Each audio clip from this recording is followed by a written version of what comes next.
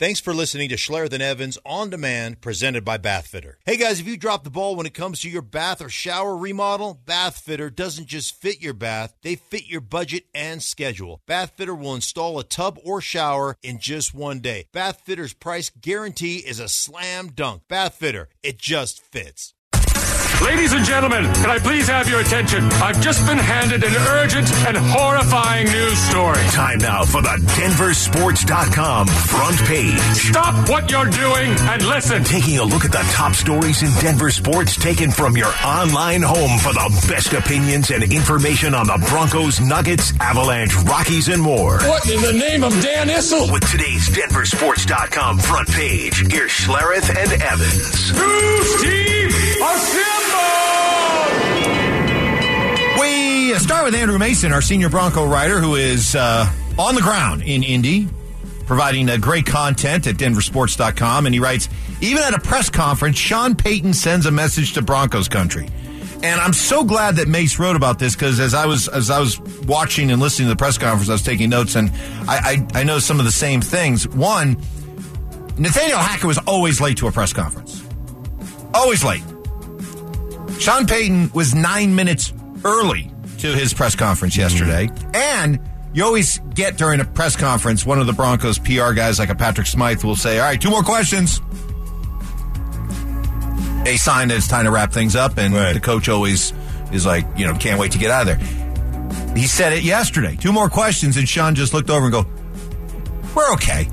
I'll wrap this up when I'm ready. Yeah. And I went, oh. Little things, but a man in charge, an adult in charge. We're going to, I don't know how you guys have done it here before, but this is the way I'm going to do it. So I'm going to take more questions. I'm enjoying this. Yeah. I'm going to take more questions. Guess who's in charge here? Not you guys. I'm in charge. I love that. I love that aspect. I love the interaction. And I just love the kind of the raw, what feels to be, and I just know this because I know Sean, the kind of the raw honesty. Here's what it is. Here's what I'm thinking. You guys can do whatever you want to do with it, but that's the reality of the situation. I love him being in charge, and I love him being on time, by the way. And you know what I think about being late. Oh, you're never late. When you show up late, you're saying to the people that if you're habitually late, you're basically saying my time's more valuable than your time. How egotistical, what an egotistical turd you are.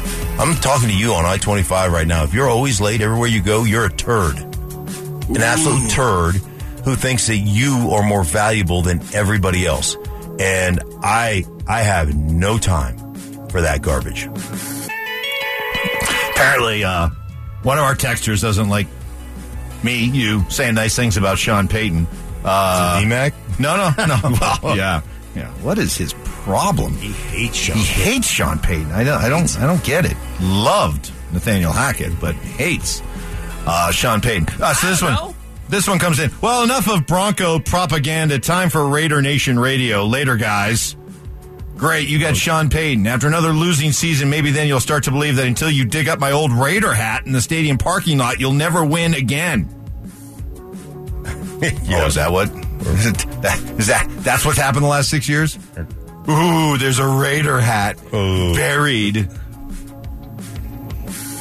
Didn't the guys building, it was the Raider Stadium, right? Wasn't it? Isn't there a or no, was it, or it was what stadium was it? Somebody help me out with that. It was a stadium that supposedly the construction worker buried a Bronco jersey in it. Oh yeah. What one was that? Was that the Raiders? Well, there was stadium? the old Meadowlands where they buried Jimmy Hoffa, I think. Sure. Right. But yeah, I mean, we're going to go to Raiders radio. Good luck. What are you guys talking about over there? What are you guys going to talk about over there? Stidham? Yeah. Stidham time. How are we going to get Stidham? Let's ride. Yeah. Oh, no, sorry. That one's taken. Yeah, you guys can't. You guys got to come up with your Believe in it. When was the last time the Raiders... come on. I gave you the... Remember the timeline thing I had on the Raiders? Yeah. Dude, they... come on. Let's not even give them time. Hey, enjoy that. Enjoy you guys talking about whatever it is you talk about and listening to Hurricane Josh tear down your organization. from Mace at the Combine at denversports.com. 4 things we learned about Sean Payton's new coaching staff. Okay. 1, some youth on the staff is how Payton's mentor likes it. I told you when this whole thing was going down, the Parcells influence is going to shine through with this guy, and he referenced Parcells 3 different times during his press conference yesterday, saying that, quote, Parcells wanted to be around younger coaches. He talked about it all the time, so I like being around younger coaches now. Folks, I know that I come across as being in the tank for Sean Payton. Fine, guilty as charged. After watching what I've watched around here the last 6 years, the fact that there's somebody with a proven resume in charge makes me so happy. And the fact that he's a Parcells disciple, having had a chance to cover Parcells for a couple of years, I love Parcells. I love Parcells. Mm-hmm. I love the way he coaches. I love how he leads. And if there's going to be a heavy Parcells influence with Sean Payton, I'm already feeling it. Great. So anyway, what about, because we're seeing a coaching staff that is layered. Ton of experience at the top, but a lot of youth and inexperience, hunger, beneath that. Sure, because it gives you an opportunity to groom a younger base. Yeah, it's kind of like having young guys and doing a good job of building a room, whether it's a receiver room or whether it's a O-line room or a D-line room. Having veteran players that really understand the game, the nuance of the game, that can pass that along to the younger players that come up, and to watch those younger players grow. I'm going to go back to my day. Trevor Pryce, when he first came in, there were a lot of people who thought he was going to be a bust. Yeah. He wasn't dressing for games. I mean, they were abusing him, beating him up, trying to teach him how to play the game. He became pretty damn good, man. That dude was a problem. And you know, I got to witness it. I get to watch him grow up in front of all of us. It's important to have that kind of that growth and to have young guys and to have their energy and, you know, and their questions, and sometimes even asking questions. You're like, wow, that's a really solid, thought out question. Here's why we do it, but maybe there's a better way to do it. Like, that stuff challenges you as a coach or you as an older player as well. You know, I've laughed since Davis Webb was hired as the quarterback coach. People are criticizing Payton. Wait a minute, you just had Russell Wilson run roughshod over last year's coaching staff, and you're going to have a 28-year-old coming directly from playing in the NFL to be his quarterback's coach? Relax. Do you really think that Davis Webb is going to have any real serious interaction with coaching Russell Wilson? No, it's going to be Sean Payton and Joe Lombardi doing all of the Russell Wilson coaching. And guess what Davis Webb is going to be doing in the background? Taking notes, learning. Right. You know, maybe a spare comment here and there, but if you're worried that, oh, great, first thing Sean Payton does is hire a quarterback coach, another guy that Russell Wilson's going to be run over. Relax. Mm-hmm. This is going to be Sean Payton and Joe Lombardi's assignment, not Davis Webb's. Anyway, more from Andrew Mason's evaluation of Sean Payton's new coaching staff. What drew Westhoff back to coaching? The longtime special teams guru. Now he's back, and Payton shared how he got him. Quote, he's fishing on the Gulf Coast of Florida. I give him a call. It's the same call I gave him a few years ago. And the response was the same from Westhoff. I wouldn't do this for everybody, but all right, when does it start? Payton already has a special teams coordinator, and Ben Kotwika says that Westhoff is going to be involved in a, quote, number of roles. Fair to say that Westhoff is going to be the Alex Gibbs version of this staff to Sean Payton, like Gibbs was to... Now, Gibbs had a very active role, of course, coaching, but I'm talking about being somebody that's going to be the ear in the head coach guy that the head coach is going to listen to. I think there's that aspect of it. I think there's also that, you know, making sure not only players but younger coaches understand as well the importance of your role and what's required of you. And Westhoff's a good dude, man. I like Westhoff a ton. I like him a ton. I like him added to the staff. I think that's big. Moving away from Andrew Mason dominating the coverage at denversports.com, we move on to, well, actually, no, there's one more here. Actually, this was Will Peterson wrote this. George Payton delivering good news on the status of Javonte Williams and Tim Patrick, especially Williams. The very real possibility that Javonte could be ready to go by week 1. Yeah, I'm good with that. Hey, listen, I was thinking it might be at least a month or two. When did he tear his knee up? Week 4. It was week 4? Was that early? Week 4 of a 18-week season is early. Yeah. I didn't remember it being that early. But, was it against the Raiders? Yeah. Okay. Dirty Raiders. Filthy, dirty Raiders. Filthy. Scoundrels. Yeah, so he had the majority of the whole year. I mean, that's a good timeline. I like that timeline. You know, you'll ease into some things and got to have some balance. I think Latavius Murray. Is that a real timeline or is that Jamal Murray's timeline? Oh, no, there's a difference between a football timeline and a loaded management NBA timeline. Yes, there's a different timeline between a guy who's on a rookie contract versus one who has a fully committed $200 million plus contract. Yeah. Straight cash, homie. Complete and total difference. Therein lies the difference between playing in the NBA versus the NFL.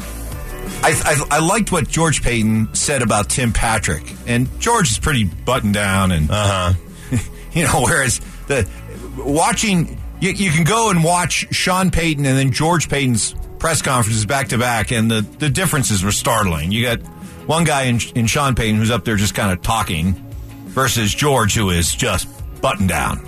Soundbite, quick, crisp, nothing to see here, sound bites. But one thing George Payton said that I really was drawn to was he said, when Tim Patrick went down, it sucked the life out of the whole building. Oh, sure. No other player, and there were a lot of them, got hurt last year. No other player was ever referenced that way, where his injury, his departure, sucked the life out of the building. Well, he's not only your best receiver, he may have been your best competitor, best football player on the offensive side of the ball. So, yeah. Those guys are hard to overcome, man. When those guys go down, that's hard. That's a hard pill to swallow. Hard one to overcome, especially when you consider his journey. You know, there's a guy that nobody really wanted and has worked himself into being a legitimate big-time player. James Merrillat at DenverSports.com saying that J.J. Redick says what everyone needs to hear about Nikola Jokic. J.J. Redick is becoming our hero. Right. Because he's the guy out there on the four-letter network who is actively fighting for, supporting, most importantly, pushing back against some of the silly narratives that are being driven by some of ESPN's people. What the are you watching? Recently going after Kendrick Perkins, who says that Jokic is stat padding his way to another MVP. Mm-hmm. And Redick just tearing that apart and throwing out first of all, I was at their game on Sunday. Yeah. I was there. I called the game. Sure. Were you calling the game, Perk? Were you there? No, I was. I watched it with my own two eyes. I talked to the people involved, so good stuff there. Right. But like Perkins says, you know, you see Jokic and he's throwing these passes to guys and they're taking shots and making shots. Right? Yeah, that's kind of the idea. It's called basketball. Perkins looks so silly. And here's the other thing about Jokic. You know why his assists have maybe gone up as the season's gone along? Mm-hmm. Whose games have improved as the season's gone along? Yeah. Jamal Murray. Jamal Murray is clearly gotten better as the season's gone along. What about Michael Porter Jr.? Yeah. Just referenced this the other day. In the month of February, he averaged almost 20 points per game. That's right. D-Mac, so much so that D-Mac called him a superstar and said he's going to be a Hall of Famer, I believe. Wait a minute. He said that? Yes. That he's going to be a Hall of Famer. Michael Porter Jr. Yes, and he's a current superstar. A superstar. Yes. Oh, my God. Why'd you tell me that? I can't even explain how stupid I am. Oh, my God. We need an intervention on the afternoon show. Oh, my God. We just need an intervention. Seriously? Yeah. Like, so he's going to be a Hall of Famer like Josh Rosen's going to be a Hall of Famer. Like Sam Darnold's going to be a Hall of Famer. Like Baker Mayfield's going to be a Hall of Famer. Yes. Okay. Yes, I just wanted to clarify that. Right. Oh, look how stupid I am. Seriously. Look at that vein in my forehead. I know. It's starting I know. And that's a giant vein. That is a big vein. Yeah, that's a big vein. That is It's starting to kind of pulse a little bit right now. Exactly. Uh-oh. Anywho, but Jokic, here's why Jokic is not stat padding. Because we sat here yesterday and basically nailed what his stat line was going to look like last night against Houston. Easy. Because we were able to recognize that this is a guy that's not driven by numbers. We were able to correctly predict that after a night against the Clippers where he went into beast mode down the stretch and scored 40 points, that he would recognize yesterday's opponent, Houston, as being so bad that I don't need to do that much. Instead, I'm just going to distribute the ball, let other guys eat. Right. Everybody's going to have a good time. And we predicted, I said he would be 6 of 9 from the field, and he'd have more assists than shots taken. Well, it's close. He was 7 of 11 from the field with 10 assists. He finished with 14 points. A stat patter is somebody like a Carmelo Anthony who knows exactly what his scoring average is and will make sure he hits his average. Yeah. What did I say? I thought he may score. He may have more assists than points last night. It was close. It was 10 to 14. Yep. But yeah, I think we pretty much nailed the whole thing. Stat padding. Yeah. Come on. Well, come on. Perk has gone all in on like many have on the Embiid bandwagon. Makes me want to puke. That's what's going on at DenverSports.com. Check it out. Free content throughout the course of the day. You know, I heard it suggested, one of our texters earlier today said, guys, why can't you see it? It's obvious. It's all along racial divides. I don't buy that. Because I'll tell you what, if Dallas had the best record in the NBA right now, in the West, and Luka Doncic was obviously having it, they would not hesitate. There are a lot of people hesitate to be banging the drum for Luka Doncic. There were a lot of people early in this season when Luka was really filling it up early that were saying, "Hey, MVP." So, and I'm with you. They wouldn't have any issue with that at all. It is more of a Jokic / Denver thing. By the way, I did strike a nerve with a few people on my comments about being late and being a turd. Some people did not take kindly to that. I did say, by the way, if you're habitually late, if you're that person that's always late. Yes. I say occasionally, there's a reason. There's an Wait, you got people fighting back at you saying it's okay to be late? Yeah. Really? No. I had a guy tell me to blank you. Oh. Dropping off kids at school, I got to go to Adams County. I was like, dude, I said habitually late. Are you sensitive? I have stolen your, you must think your time is more valuable than my time. Yeah. Like I was up in the mountains on Saturday, driving back Sunday morning. Right. And I'm coming down by Winter Park. And heading back, towards Berthoud Pass. I'm coming down, and this a-hole cuts right in front of me. Yeah. Just to try to beat the light over by the main entrance to Winter Park. And I slammed on my horn and flipped in the bird, and my first thought was, okay, you bleeping. Okay, go ahead. Clearly, you said it out loud, clearly your time's more valuable than my time, so you go right ahead. Right. And then what happened? I calmed down. Right. Because old Mikey might have just decided to speed right up and get on this guy's bumper, but I just said, no. Yeah. I'm going to channel my inner stink. Clearly, your time is more valuable than my time, so you go right ahead. Yeah, go ahead. Yeah, because you're a very important person. That's right. Listen, I'm telling you, it's just the way I operate. And whatever. I mean, I just am like, it's just the way I feel about being habitually late. And you know who you are. And if you're sensitive, it's because that's you. You're the turd.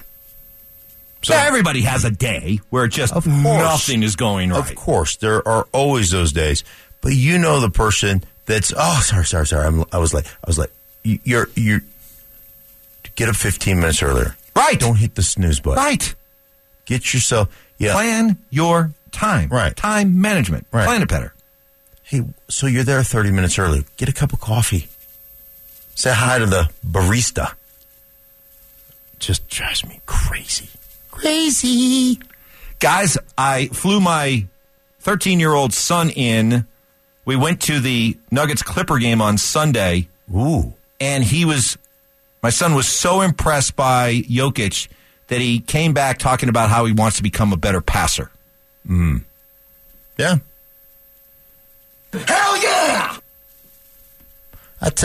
It is one of those things. When you look at Jokic and just look at the skill set and you look at the game and the knowledge, and I always am fascinated watching him, Mike, about in tight spots, in double teams.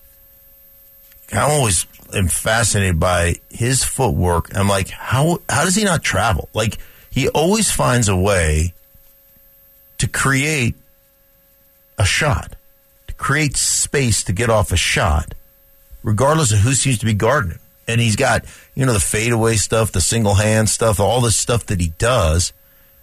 It just is, it's fascinating to me that within, and you talk about it all the time, within 6 feet of the feet, I made that plural. Sure. Within 6 feet of the bucket. Roll with it. Yeah. That dude can find his shot or create a shot. And it just is, it just almost automatic. It's really crazy. A couple more texts arguing back, pushing back, saying, no, this is playing out over racial divide. I don't think it's that. I think it's more about it's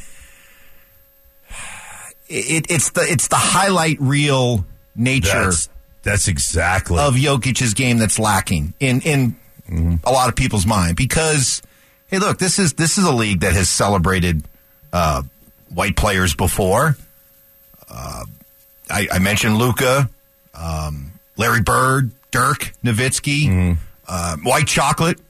Remember? Yeah, sure. So it's not, I don't think it's a matter of just white-black as much as it is just, I guess, highlight value. It comes down to more highlight value that Jokic's game just isn't highlight worthy enough. And because of that, he shouldn't be the MVP. When you see a highlight of the Denver Nuggets and Jokic, you see a highlight package of that. It is him pulling up for a three.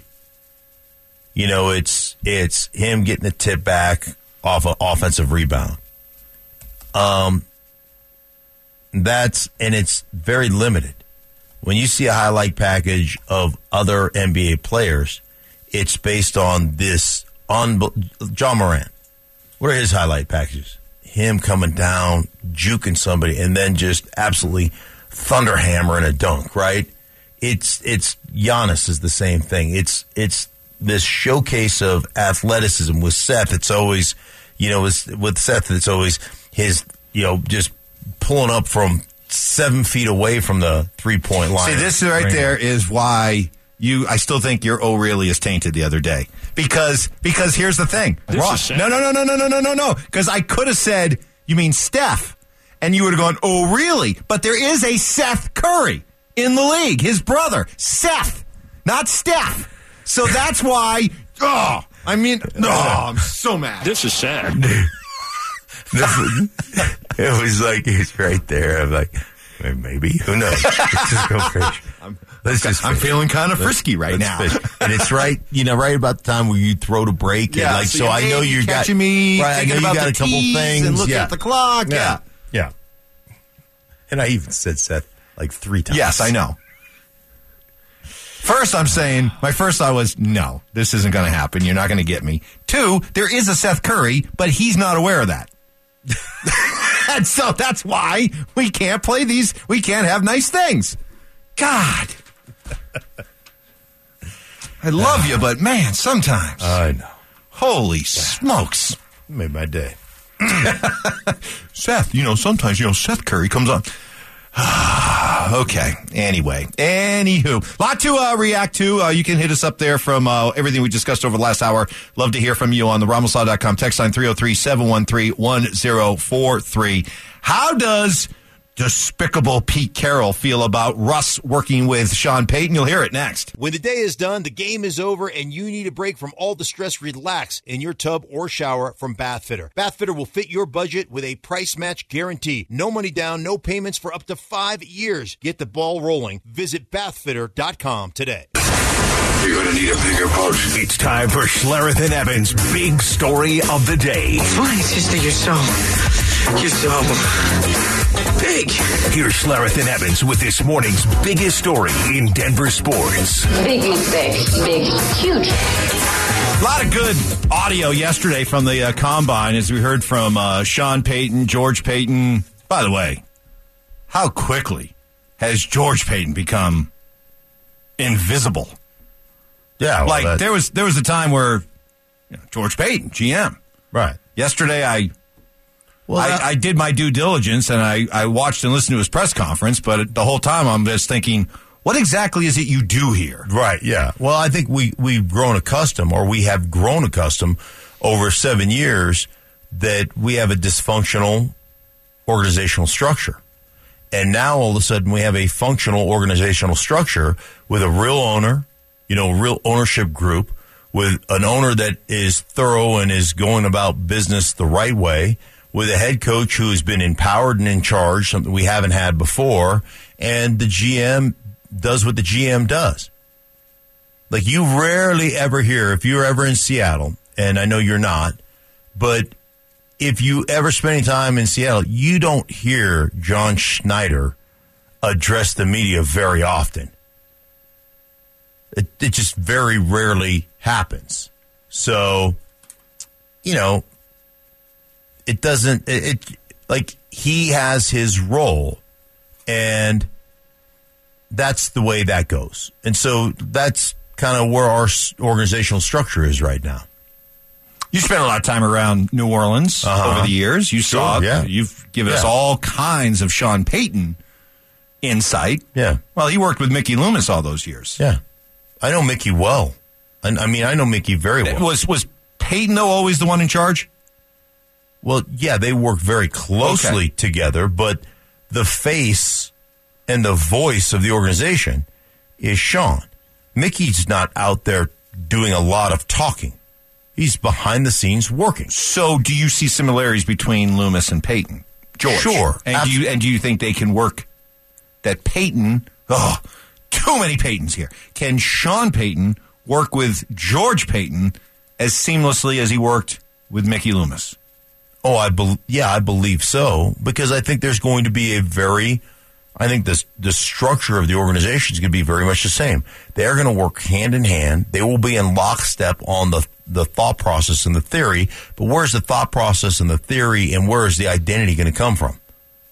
It's not coming from George Payton. George is going, hey, Sean, we really need to be more of a 22 personnel team. And we need to be more. No, Sean, what do you need? I want to be this. And I need this type of tight end. I need this type of running back. And I need this type of guard. Right? We need to be more stout in the middle. So we're going to have more stout up front guys to overcome a 5'10" quarterback. Like, those are the things that you have to understand. Who sets that agenda? It shouldn't, your GM shouldn't set the agenda. Your GM should go out and shop for the best potential groceries possible based upon the recipes that you give him.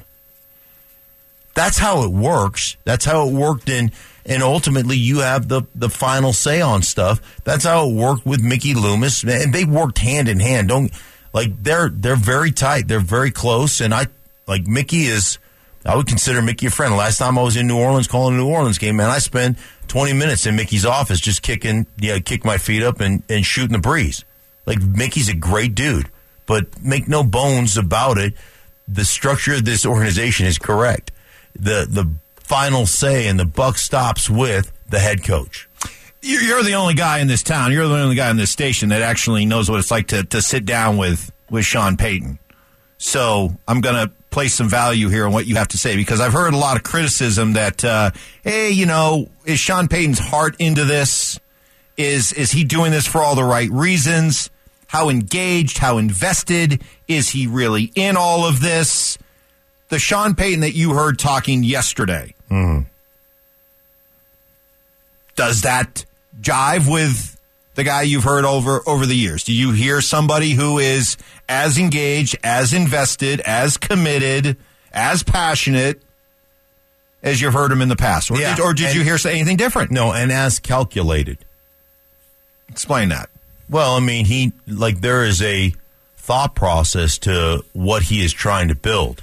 When you start to look at, a guy like Joe Lombardi who really knows his system, and then the younger coaches that he is integrating into that system to bring those guys along, to challenge himself, to be a mentor to those guys. You look at the defensive, just the guys who have been around, who've done it for a long time, who've had success on the defensive side of the ball. Mike Westhoff. You look at, there is a process here for Sean in building something. And don't ever forget, the narrative of he went off the TV and got soft is baloney. He had fully planned on coaching the Miami Dolphins last year. There was a plan in place, and that plan fell apart. It's interesting you say the calculating nature, because I picked up on this yesterday. So he was asked, naturally, about Russell Wilson. Hey, where are you at with Russ right now? What's going on? What are your plans? Here's what he said. No, we've spoken text, but this is the time of the year where these guys are away. I've talked periodically with Drew as well. Those guys, I think, live near each other in San Diego. And right towards the end, Drew was finally texting me like, hey, if you're going to take this job, please do it, because he's wearing me out with the texts that were going back and forth and the conversations between he and Drew. So we'll have a chance to meet, I'm sure, periodically here in the next month. And I picked up on this during his introductory press conference. I picked up on it again yesterday. You could tell he's trying to dial back the noise on Russ. There was just a quick little vague, a little bit of text back and forth. But as compared to last year, where everything was about Russ, right? Mm-hmm. Everything was Russ. I get the sense, and I think you're going to continue to hear this through the preseason. Maybe it'll pick up a little bit by training camp, but I think overall there's going to be a lot less about Russ coming from this head coach as compared to the last one. I think that's by design. Too much last year was about Russ. Let's dial back the talk. Let's dial back the rhetoric, and let's just go to work. Can I put a tease together? A tease? Yeah. Okay, good, because we're going to have two teases, because I already had something planned for the next segment, but we can do both. Go ahead. Okay. You tease. It's a Mark Schlereth tease, folks. This is radio history here. Yeah, this is not going to be smooth, but I have experience with Sean doing exactly, from a calculation standpoint, doing exactly the exact same thing that he's doing with Russell Wilson in his past. The exact same game plan. And we'll talk about it. Coming up after these messages from Kellogg's. Darn. For just a second, Zach By was hanging on every last word going, that's how you do it. Now that is how you do it. If I was doing Zach, I would have gone, I will tell you exactly what happened just a short time ago. And this is not a drill. Jeez, not that. All right. This is not a drill. Two things can be true at the same time. So we'll have his tease and my tease. Why, actually, the whole Kendrick Perkins, J.J. Redick feud, air quotes, is actually a good thing for the Nuggets and Nikola Jokic. That's next. Denver Sports Station 104.3 The Fan presents Schlereth and Evans. Okay, we got not one but two teases to pay off here. Yes. So you teased.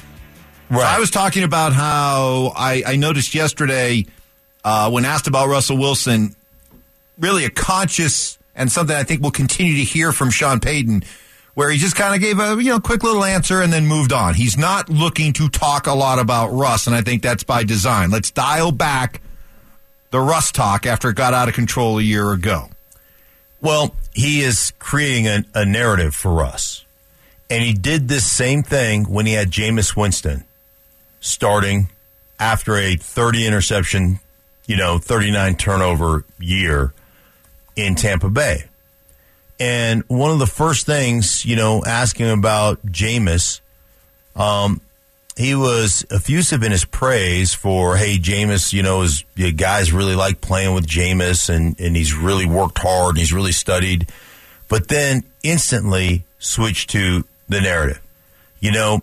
Those 30 interceptions, there's a lot of dirty fingerprints on those 30 interceptions. There is a lot of things that went down that's just, I'm not going to allow to happen here. My coaching staff is not going to allow that to happen here. We're going to manage this quarterback, and he always talks about this player. This is a good football player. He just needs to be, and instantly kind of took the focus off of the issues of the past and said, man, those aren't all Jameis's issues. And those go on Bruce Arians, and those go on, on the other people, Byron Leftwich, and those go on those guys, and they have to take ownership of those things, and that's just not going to happen with me, and instantly change the narrative. And for him right now, the narrative is, I don't know what went on here in the past. I don't, I'm not super familiar. I know, the surface stuff, but the Jake Heap stuff, I don't know. But I know what's going to go on in the future, and those things aren't going to happen. And you instantly kind of change the narrative and take that responsibility off the quarterback, and you put it back on your shoulders. And that he's genius doing those things. Well, and I've heard the argument that, Russ is once again getting his way here by getting a coach that he said nice things about at the end of the season. Well, I heard the exact opposite yesterday. If that was the case, then anytime he was asked about Russell Wilson, he would go on and be effusive, and he'd channel his inner Nathaniel Hackett in talking about Russell Wilson. Instead, it was just a quick little flyby, crop dust of a comment, and move on to something else. Like he didn't let me. I'm purposely going to not make this guy the focus, and that was it. It was the Jameis Winston and the issues and the turnover issues of the past are not his responsibility. They are not fully his responsibility, and I'm not going to let you take me down that road. And I'm going to take responsibility. That will not happen under my coaching. Not going to happen, Mark. So don't ask me about it anymore, because it's not going to happen, because I won't allow it to happen. And that's how you create a different narrative, and you take the pressure and you take the focus off of Russell and you put it back on yourself. This is my organization. I'm in charge. So that's not going to happen under, my expert tutelage. Man, I threw out a crop dust reference and nothing from you. You were locked in on paying off that tease. Yeah, I did hear the crop dust. And you didn't even react. Yeah, because I was actually thinking of crop dusting, not actual, walking down the aisle of the airplane. As you're walking up to the front. You can't do that, because then you run the risk of people immediately identifying that it's you. Crop dusting only works effectively when everyone's left wondering who did that. And you get away with it. Right, but if you're walking by, they're not paying attention, then the next thing you're looking at the seatmate beside you and everything else, and you're like, and then you come back out and you're like, what smells? Like, you kind of look at somebody like, is that you? They're like, that's not me. It's you. Like, Crop Dusting 101, courtesy of Mark Schlereth, everybody. Now my turn. Yes. I was talking about this with Raj in the hallway during the break. Uh-huh. And you can probably add more to this from the TV side of your experience.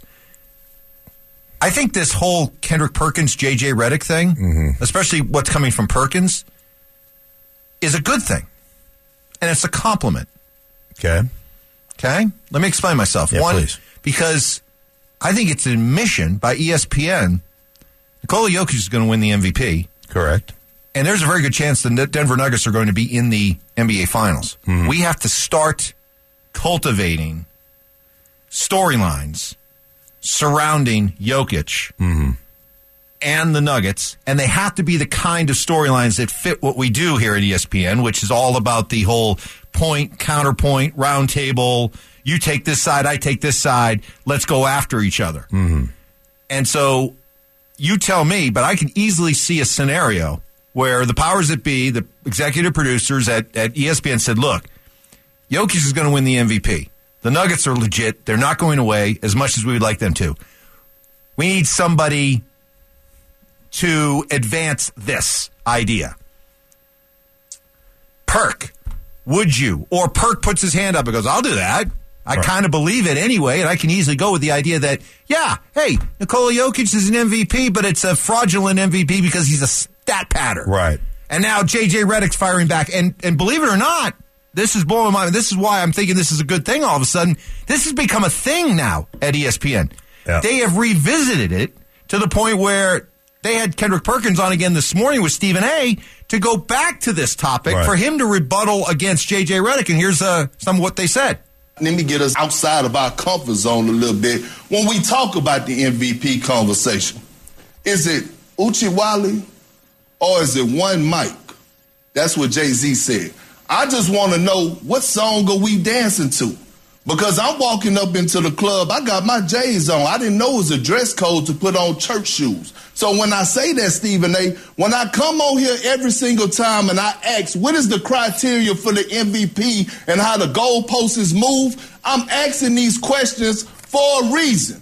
And so when I look at JJ and I hear him talk, because he's so big in analytics and he's a historian when it comes down to diving in deep and going back into history and talking about the evolution of the game, why didn't he never bring up this in particular subject? When it comes down to guys winning MVP since 1990, it's only 3 guys that won the MVP that wasn't top 10 in scoring. Do you know who those 3 guys were? Steve Nash, Jokic, and Dirk Nowitzki. Now, what do those guys have in common? I'll let it sit there and marinate. You think about it. Got another one, Fever? All right, go ahead. Here we go. This is this morning. So they've taken the little firestorm that was created yesterday, and they're continuing to get mileage out of it, which, again, I think is a good thing. Here you go. Here's some more from Perkins. Now, here's the thing when it comes down to the MVP conversation and why I say the goalpost move. It's because it was during a time in 2006 when Steve Nash won his second MVP, when he had a roster full, didn't have the best record in the league, and Kobe Bryant was averaging 31. And if you go and look at that 2006 roster that Kobe was playing with, which they finished number 7 in the Western Conference, which I don't understand how he did that with that team he had. No disrespect to those players, but it is what it is. How was he not winning it? Leading the league in scoring that year. So when it comes down to moving the goalposts for certain individuals to win it, again, is it Uchiwali or is it one Mike? Like, what song are we actually dancing to right now? Why is this subject not brought up? What do those 3 guys have in common when they won the MVP for us? Steve Nash, Dirk Nowitzki, and Jokic. That wasn't top 10 in scoring. We moved the goalpost so much. So don't come giving me, they're the number 1 seed this year in the Western Conference, so he's averaging triple-double. That's why he should be the clear-cut favorite. They wasn't the number 1 seed last year. They was actually the number 6 seed. One seed from being in the play-in tournament. So that's my whole thing. Is like, why we move the goalposts for certain people and then for others, we don't. Well, I guess at least in the case of Kendrick Perkins, it is about race. Yeah. Jeez. Pretty obvious right there. Yeah, that part of it is disappointing to me. I understand how TV works, and I don't know that ESPN is so overt in saying, hey, you take this side, we'll take this side. It's more nuanced than that. But it is implied. They're always looking for point counterpoint. Yeah. And I think the other thing is, and one of the things that I've really tried to grow in as a game analyst is for every bad that happens, there's something great that happens on the other side. And part of the ESPN kind of, I think you fall into this. And it's partially the way you do shows, but you fall into it. Part of the whole aspect of it is critical. Everything has got to be, this guy sucks, this team's not doing this. And calling games, my thought process is, I want to celebrate the great. There's always going to be things that are going to happen that you've got to be critical of, but it's more about the celebration than it is the critical nation or the critical aspect. Studio is all about critical. And, that they're creating that environment that gets clicks. Well, while it's a good thing I think it is a good thing that ESPN and the formula that they use, that they're finding a way now to make the Nuggets and Nikola Jokic a topic. Right. And that's good. That's good because that's what we want here. We want to, Well, they got to find something because LeBron's got a hurt foot, right? And he may not come back. So now, we can't keep leaning on that. So it's a good thing, I guess, that they're finding this and creating this and blowing it up into a big deal and having J.J. Redick and Kendrick Perkins square off against each other. But that was pretty obvious what Perkins was saying. He should be reprimanded for that. Oh, well, that's not going to happen. He should be, though. Yeah. I mean, that was, come on now. I mean, it goes both ways. It should go both ways. You can't, I mean, that's. Right. But my You're saying the only reason those guys won the MVP was because what? We needed to have a white MVP pop up every once in a while? Yeah. Oof. Okay. Yeah. But the sacred, that's sacred. You can't keep, the LA Lakers LeBron thing. You can't keep sacred, keep milking that sacred bull. That's right, sacred bull. All right, hey, look at that. We paid off 2 teases in one segment. Yeah. Hey, anytime you want to jump in and tease, you can do that, man. Just you got to tighten it up a little bit. But me and Zach will work with you. Zach is on me. You came after my list. Zach, I didn't condone that. I gave him a stern look when he did that, but it stinks. I can't control him. Zach knows I can't control him. Players Club coming up next. When your team is in hot water and you need a break from the play-by-play, Bath Fitter can install your tub or shower in just one day. And just like a coach, Bath Fitter is in your corner offering a watertight, seamless wall. A design consultant will take accurate measurements of your tub or shower and recommend the products that fit your budget. Bath Fitter has special financing available with no money down and no interest for up to 5 years. Now that's a game changer. Visit bathfitter.com to book your in-home consultation. Bath Fitter, it just fits.